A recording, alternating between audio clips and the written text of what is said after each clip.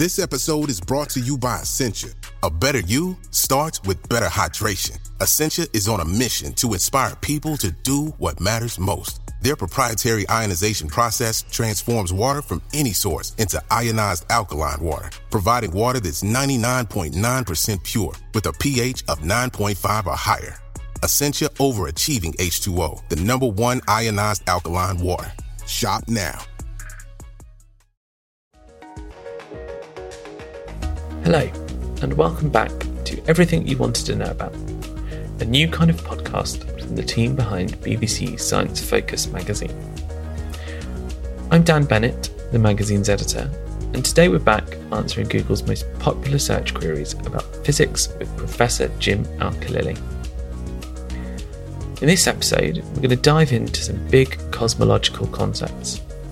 We're talking space and time, the end of the universe, and Jim's going to explain why the Earth's core is actually 2.5 years younger than its surface. So, Jim, today we're going to talk about the big stuff, space and time. Now, before we do that, I suppose we should probably talk about the R word. Could you explain to me what is relativity? Okay, so I teach a course on relativity to my first year physics undergraduates, and it's 33 hours worth of lectures. So I'll give you the summary view here. So Einstein had two theories of relativity.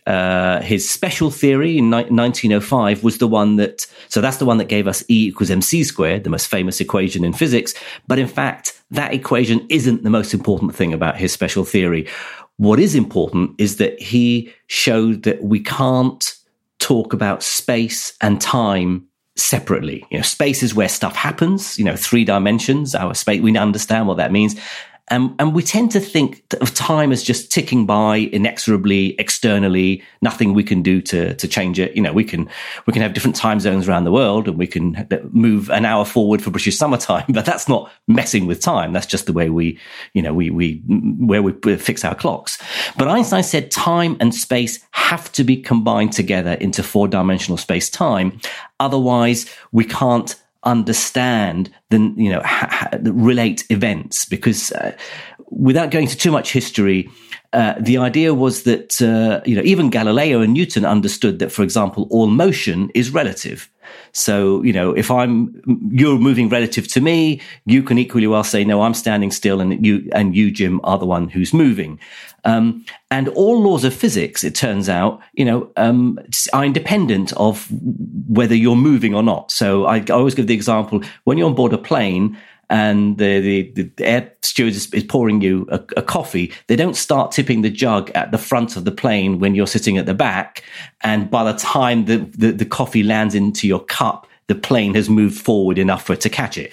Everything happens on board the plane that's moving in the same way that it would if you were on the ground and not moving. Everything is, all motion is relative. So this led Einstein to the idea that time and space, for reasons that are not obvious, that time and space has to be unified. The thing that he brought new to the story, beyond what Galileo and Newton said, was that everything is relative, all motion is relative, but the speed of light isn't relative.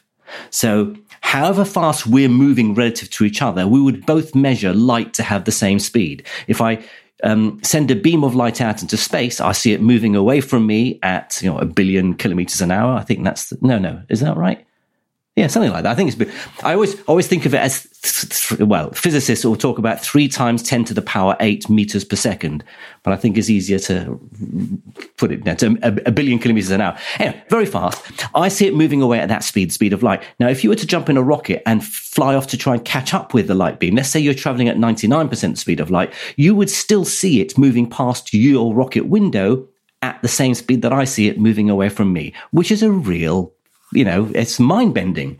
So that led Einstein to the idea that time and space are unified into 4-dimensional space-time. And from that, all sorts of things follow. Time slows down when you go very fast.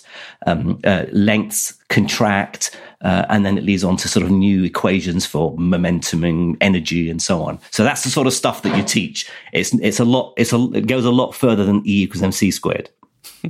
Brilliant. And you mentioned it there, the idea of space-time, which I guess to the layperson is quite different to how we think about space and time. So can you tell me, what is space-time? Right. So we know when something happens, an event, we call it in physics, we need 4 numbers to define it. It's coordinates. We need the X, Y, and Z coordinates to locate it in space, but we also need to say when it happened. An event, you have to have the where and the when to fix it. So in a sense, time adds another dimension anyway. But Einstein said, no, time is really like another axis. Time really is a 4th dimension. And space-time in Einstein's special theory was, where stuff happens. Now, that isn't sexy. It isn't so interesting until you hit Einstein's second theory, his general theory of relativity, which he developed 10 years later in 1915.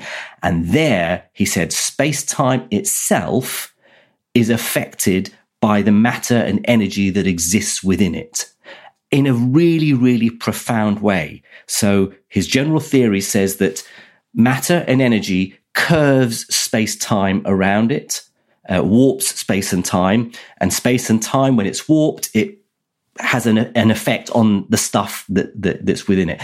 And that gave Einstein a new picture of what gravity is, the gravitational field. So now, today, when we talk about what is space-time, we say it's the shape of the gravitational field. If there was no, in a sense, if there was no matter and energy in the universe, we wouldn't have empty space-time. We wouldn't have space-time at all, because space-time is defined by matter and matter and energy is defined by space-time. Really, really profound ideas, which I'm not doing justice to in just a few remarks. No, I mean, you're doing a great job for just explaining it in a few seconds. So within that context, so you just explain how space, time, and matter are inseparably linked, and space time in effect creates or generates gravity. Can you just talk about, so even harder question, how does space time create gravity? Well, there's a very famous book, but probably not so well known, by Einstein himself, called Relativity: The Special and General Theory. He first published it in German, around about the time he came up with the general theory. So in 1916, it got translated into English and it's had many editions. And he would keep adding appendices to this book. It's a tiny book. It's almost like a popular science book. The last appendix he added, Appendix 5, he added a year before he died in 1954. And in it, he gives the most beautiful explanation of what gravity is, or how gravity affects space-time. And he says, basically, there's no such thing as empty space-time with no matter and energy. He says, space-time does not claim existence on its own, but only as a structural quality of the gravitational field. Basically, what he's saying is space-time is a thing, right? It's stuff, as it were, and it is the gravitational field. So the idea that, far from any matter, galaxies or stars or anything, out in deep empty space, we say that's empty, flat space-time. No, space-time wouldn't exist at all were it not for matter and energy. So the matter and energy creates a gravitational field, which is itself synonymous with space and time itself. Space and time is the essence of our universe. It's the fabric of the universe. And you can't disentangle it from the stuff that the universe contains. It's one and the same thing. Perfect. Now, we talked about relativity, and we talked about how the speed of light is universal, but everything else is subject to relativity. Sorry, have I put that the right way around? Yes, the speed of light is, yes, that's right, yeah. So everything's subject. Okay, so relativity makes some strange predictions, and in your book, The World According to Physics, you picked out one that I really liked. You explained that the Earth's core is actually younger than the surface. So how is that so? Yeah, so one of the predictions of Einstein's general theory, the second one, is that because gravitational field is space-time, gravity, we see it as changing space and changing time. In fact, gravity slows time down. And so the stronger the gravitational field, the slower clocks will run. And the Earth has its own gravitation. It's like a gravitational well. So the deeper you get into the Earth, the deeper into the well you go, and the slower time will run.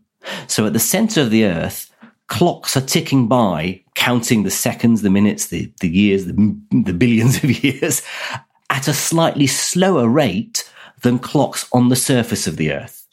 And you can do the calculations, and physicists have done this calculation. We haven't actually sent a clock to the core of the Earth, but we so trust Einstein's theory because we've tested it so carefully that we believe this is correct.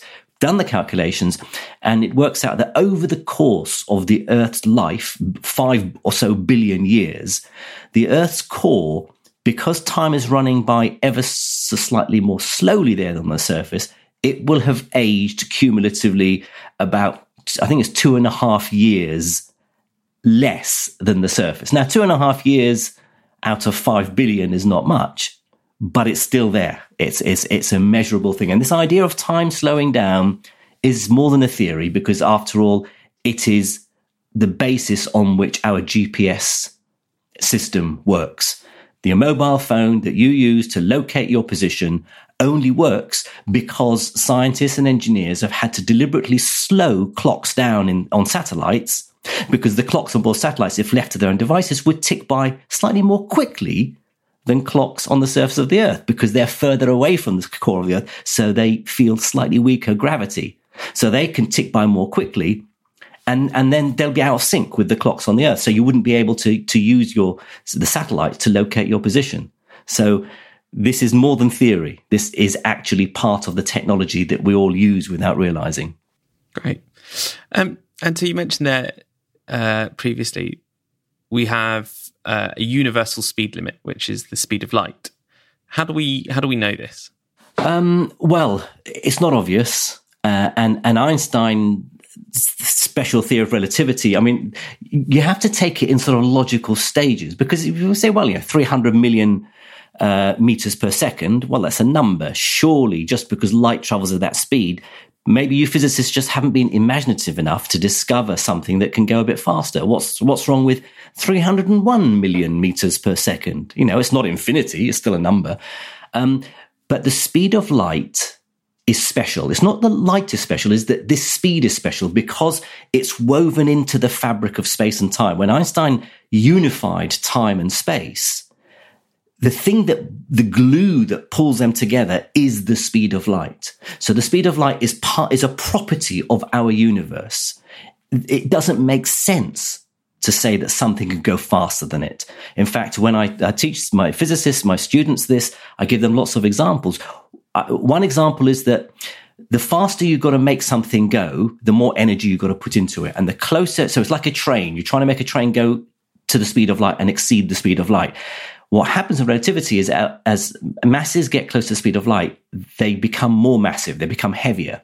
So it's like adding another carriage to the train. Every time you want to make it go faster, you've got to add another carriage, making it even harder to accelerate it further.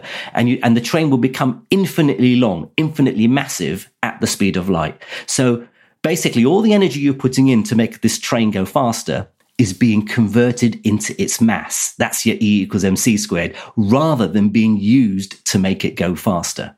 So there are lots of examples like that to show how the speed of light is unified. There's another example I give from Star Trek where I say, actually, if you did have something going faster than light, then according to some observers, it would appear as though it was traveling backwards in time. And I give a very nice paradox to show how ridiculous it would be. So it's logically impossible to go faster than light if I were to explain that example in full, which I'm not going to do here. Great. Fantastic. So that brings us on quite nicely to the next thing, which is the idea that the universe is expanding all the time. How do we know this? Well, it was first predicted, again, by Einstein's general theory of relativity. In fact, it wasn't Einstein who first discovered it, but other physicists, cosmologists who were looking at the maths realized that this suggested the universe could be expanding, and therefore must have been starting from a point when everything was all stuck together, very close together and a high density. But it wasn't until the late 1920s when the American astronomer Edwin Hubble actually saw the universe expanding. He was looking at distant galaxies way beyond the Milky Way, and he saw that the light coming from those galaxies was redshifted, Doppler shifted. So in the same way that a car, very fast car that goes past you, as it goes past you and recedes into the distance, the pitch of the engine drops. So that drop in pitch is because the waves of sound waves from the car are being stretched as it moves away from you. The same thing happens with light. And these distant galaxies, the light coming from them is stretched because they're moving away. So he sees the light move towards the red end of the visible spectrum, which means it's getting longer and longer wavelength. And that allowed him to figure out that, in fact, that's because these galaxies are moving away from us. And in every direction we look in space, things are moving away from us. And that's not because we're at the middle of the galaxy, everything at the middle of the universe, I beg your pardon. Everything is moving from everything away from everything else, because the space in between the galaxies itself, that is what is stretching. It's not objects moving through the universe, through space. They're sitting still in their part of space. It's the bit in the middle between us and that distant galaxy that is actually stretching. And we have ample evidence that this is actually happening now. And so, do we know, essentially, earlier you explained about how space-time is one thing. Does that also mean that time is expanding? No, I mean, this is quite a subtle point, in fact, because, yeah, exactly. You'd think, hang on a minute, we've just unified space and time. So when you say the universe is expanding, then surely space-time is expanding. In fact, no. You can actually play around with the mathematics in Einstein's equations. And what you see, in fact, the expansion of the universe is the expansion of space alone. So it's almost as though we're having to disentangle space and time again, which we're told can't be done. But you mess around with the equations so that three-dimensional space is expanding, but time itself doesn't. So over time, space gets bigger. Okay, and then this one was a great one on Google. This had lots of search volume behind it. What is the universe expanding into? Yeah, this is the question I get asked most often when I give talks on this subject. The trick is not to think of the universe expanding into something, because that suggests there is something outside that would then presumably just still be part of our universe. We don't have an edge to space. If space goes on forever, it goes on forever. There's nothing beyond it. The trick is to say, it's not that the universe has an edge and that edge is moving into uncharted territory, as it were. Everything in the universe sits exactly where it is. It's not moving, or not moving much, but the space in between is stretching like a rubber band. So, you can imagine, 2 points, draw two sort of dots on a rubber band. Those dots are not moving along the rubber band. They're staying where they are, but the rubber band itself is stretching. So space is everything, and that everything is stretching. It's not moving into anything because it contains everything by definition. And I suppose you could legitimately say, well, what's the thing the universe is expanding into, and go on forever and ever, if you kind of yeah. And I should say there are speculative ideas on what's called multiverse theory, the idea that our universe is a bubble universe within some higher dimension, and in that scenario you can sort of think of our space expanding into something else, something called the inflaton field. But again, it's a theory called eternal inflation theory. But it's speculative, but at least it sort of gives an answer that our universe is a bubble that's getting bigger within some higher dimensional multiverse. Okay. And we're going to touch on this a little bit later, so I don't want to get too into it. But I think it's probably would be remiss if I didn't ask, what do we think is driving this expansion? Well, until about 20 or so years ago, the idea was that the only thing driving the expansion was the Big Bang itself, what we call the initial conditions of the universe, whatever it was that caused the universe to be the way it was at the start. That initial energy pushed everything apart and caused space to expand. And we therefore assumed that all the matter and energy in the universe, because it exerts a gravitational attraction on everything else, it should be slowing the expansion down, putting the brakes on the expansion. But back in the late 90s, it was discovered that, in fact, there's something else, which we now call dark energy, which is driving this expansion ever more rapidly. So it wasn't just the Big Bang that got things going in the first place. There's something else that's giving it a helping hand now, that's starting to win against the attractive pull of gravity. So dark energy is almost like anti-gravity. It's pushing things apart at the largest length scales. So in answer, two things are driving expansion: the Big Bang, the initial Big Bang, and now, as we know it, dark energy. And this was surprised me. This was quite popular on Google. How do we know how old the universe really is, and how are we certain?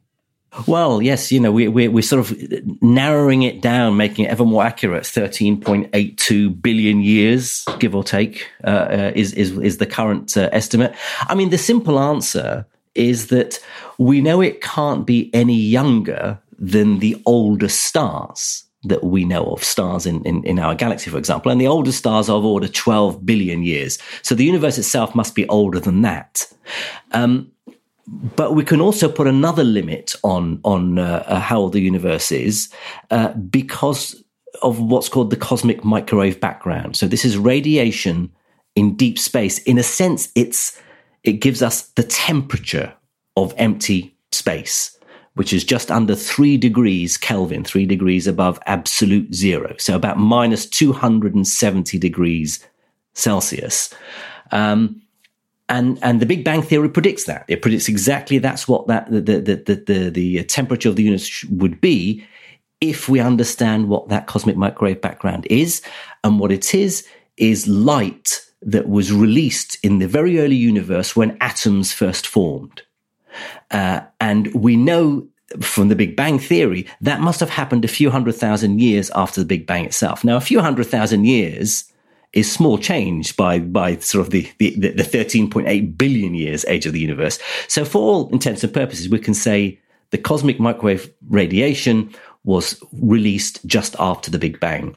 And we can work out how old that radiation is from the temperature that it has now. Because as the universe expands, that light, that radiation is stretching as well and cooling the universe, cooling space down. So by measuring the temperature, can tell us how long ago atoms first formed and released this radiation. So that gives us another handle on the age of the universe. And there's lots of other pieces of evidence from astronomy, but those are probably the most obvious ones. Okay, and then this is another one I'm sure you get quite often in your talks. What happened before the Big Bang? Yeah. This is a very popular one. Well, the standard answer, certainly until recent years, would have been, there is no before, because the Big Bang marks the birth of space and time. So there was no before the Big Bang because there was no time to embed the word before in. It doesn't make sense to say before when there was no time itself. And, the nice way of explaining that is saying, if you were to walk down to the South Pole and I told you, when you get to the South Pole, keep walking south, it's meaningless, because any step you take from the South Pole will take you back north again. There is no further south than the South Pole. In that sense, there is no time earlier than the Big Bang. Now, I said that was until recently. Now, cosmologists are starting to speculate about the possibility that there might have been a before the Big Bang. It may be, for example, in this speculative idea called eternal inflation, that our universe was born in our local Big Bang, but that wasn't the birth of everything. There are other parallel bubble universes with their own Big Bangs popping in and out of existence. But all these universes sit within this multiverse. So before our universe burst into existence, there was still something else. There was still something that we can call existence or reality. So maybe there was a before the Big Bang. The difficulty is, how do you test an idea like that? Because how do you do an experiment to test the existence of the multiverse? Quite. And then that brings us nicely. We fast forward a little bit. We know back in time what's going backwards. We have a very good picture of how it all came to be. What's our understanding like of the end, and how certain are we of the sort of scenarios that will emerge? Well, thanks to dark energy, we sort of can narrow it down a bit, because before the discovery of dark energy in the late 90s, I mentioned earlier that we would assume that gravity, the combined cumulative pull of all the matter and energy in the universe, should be slowing its expansion down.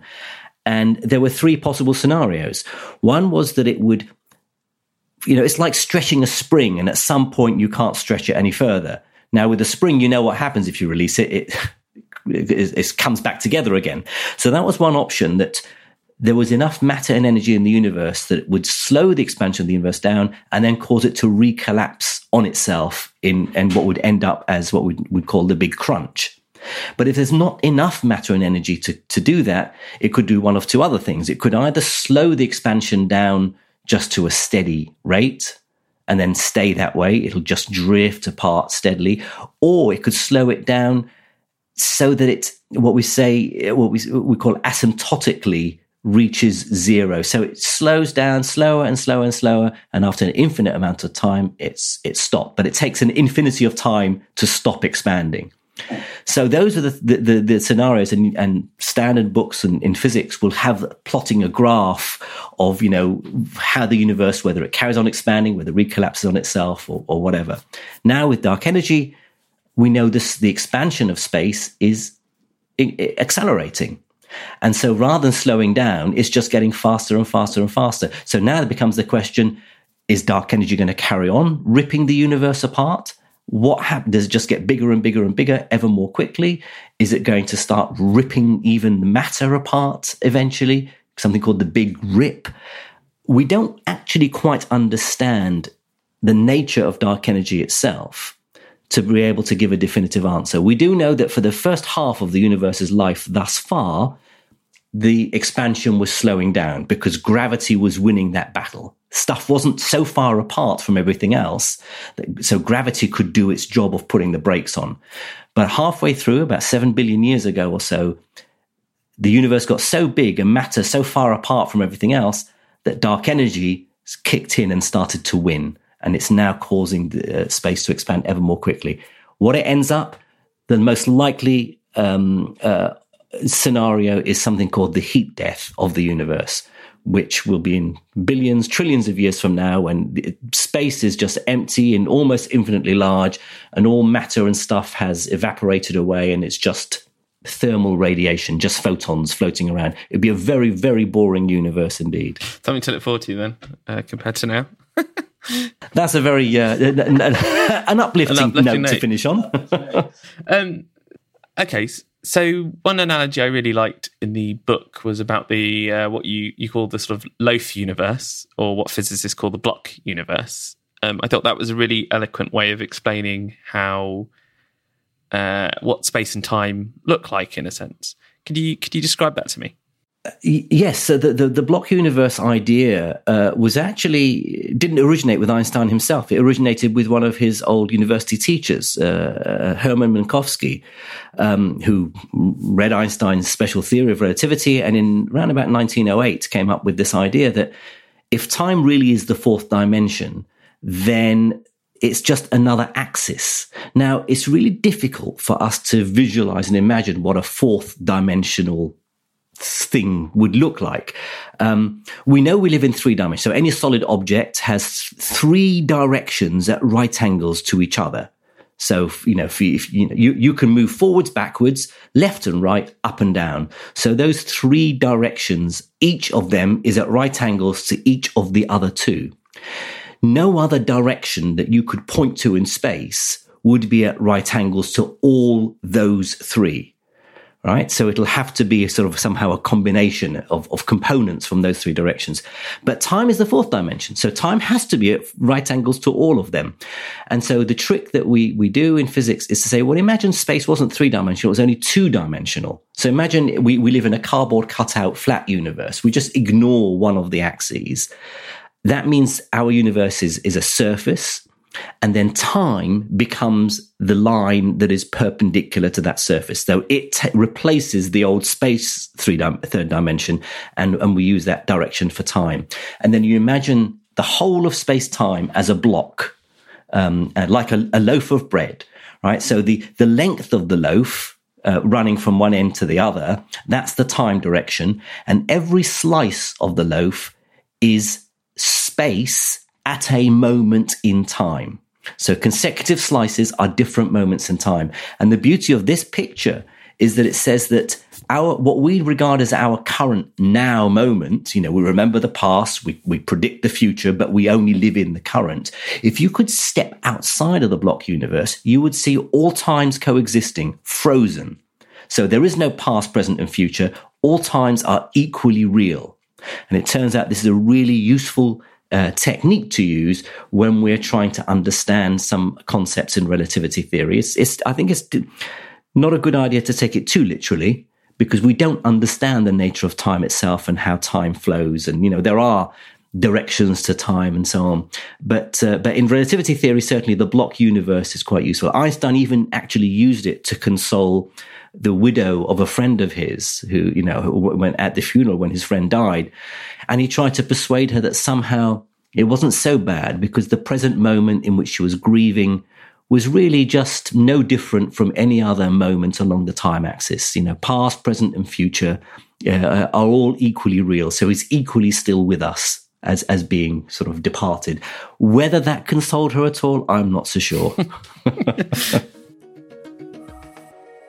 Perfect. Let's wrap it up there.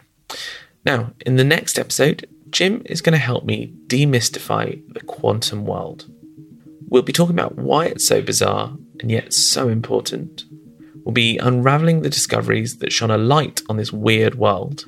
And Jim's going to discuss how quantum strangeness might be playing out inside our bodies. So, if you've enjoyed the last two episodes and will be tuning into the next one, please do subscribe. And if you can spare a minute, leave a review and let us know what subject you want us to tackle next. And if you want more primers on the big ideas in science, head to our website, sciencefocus.com, or find us on Twitter, Facebook, or Instagram. And if you want to dive deeper into any of the topics covered, then Professor Jim Al-Khalili's new book, The World According to Physics, published by Princeton University Press, is the perfect place to start. It's a concise introduction to the most important ideas in physics now, and Jim is a wonderfully clear writer who takes the grandest of ideas and makes them simple to understand. Thank you for listening to the Science Focus podcast from the BBC Science Focus magazine team. We're the UK's best-selling science and technology monthly, available in print and in several digital formats throughout the world. Find out more at sciencefocus.com or look out for us in your app store. This podcast has been created by the team behind BBC Science Focus magazine. If you've enjoyed listening, why not try out our magazine?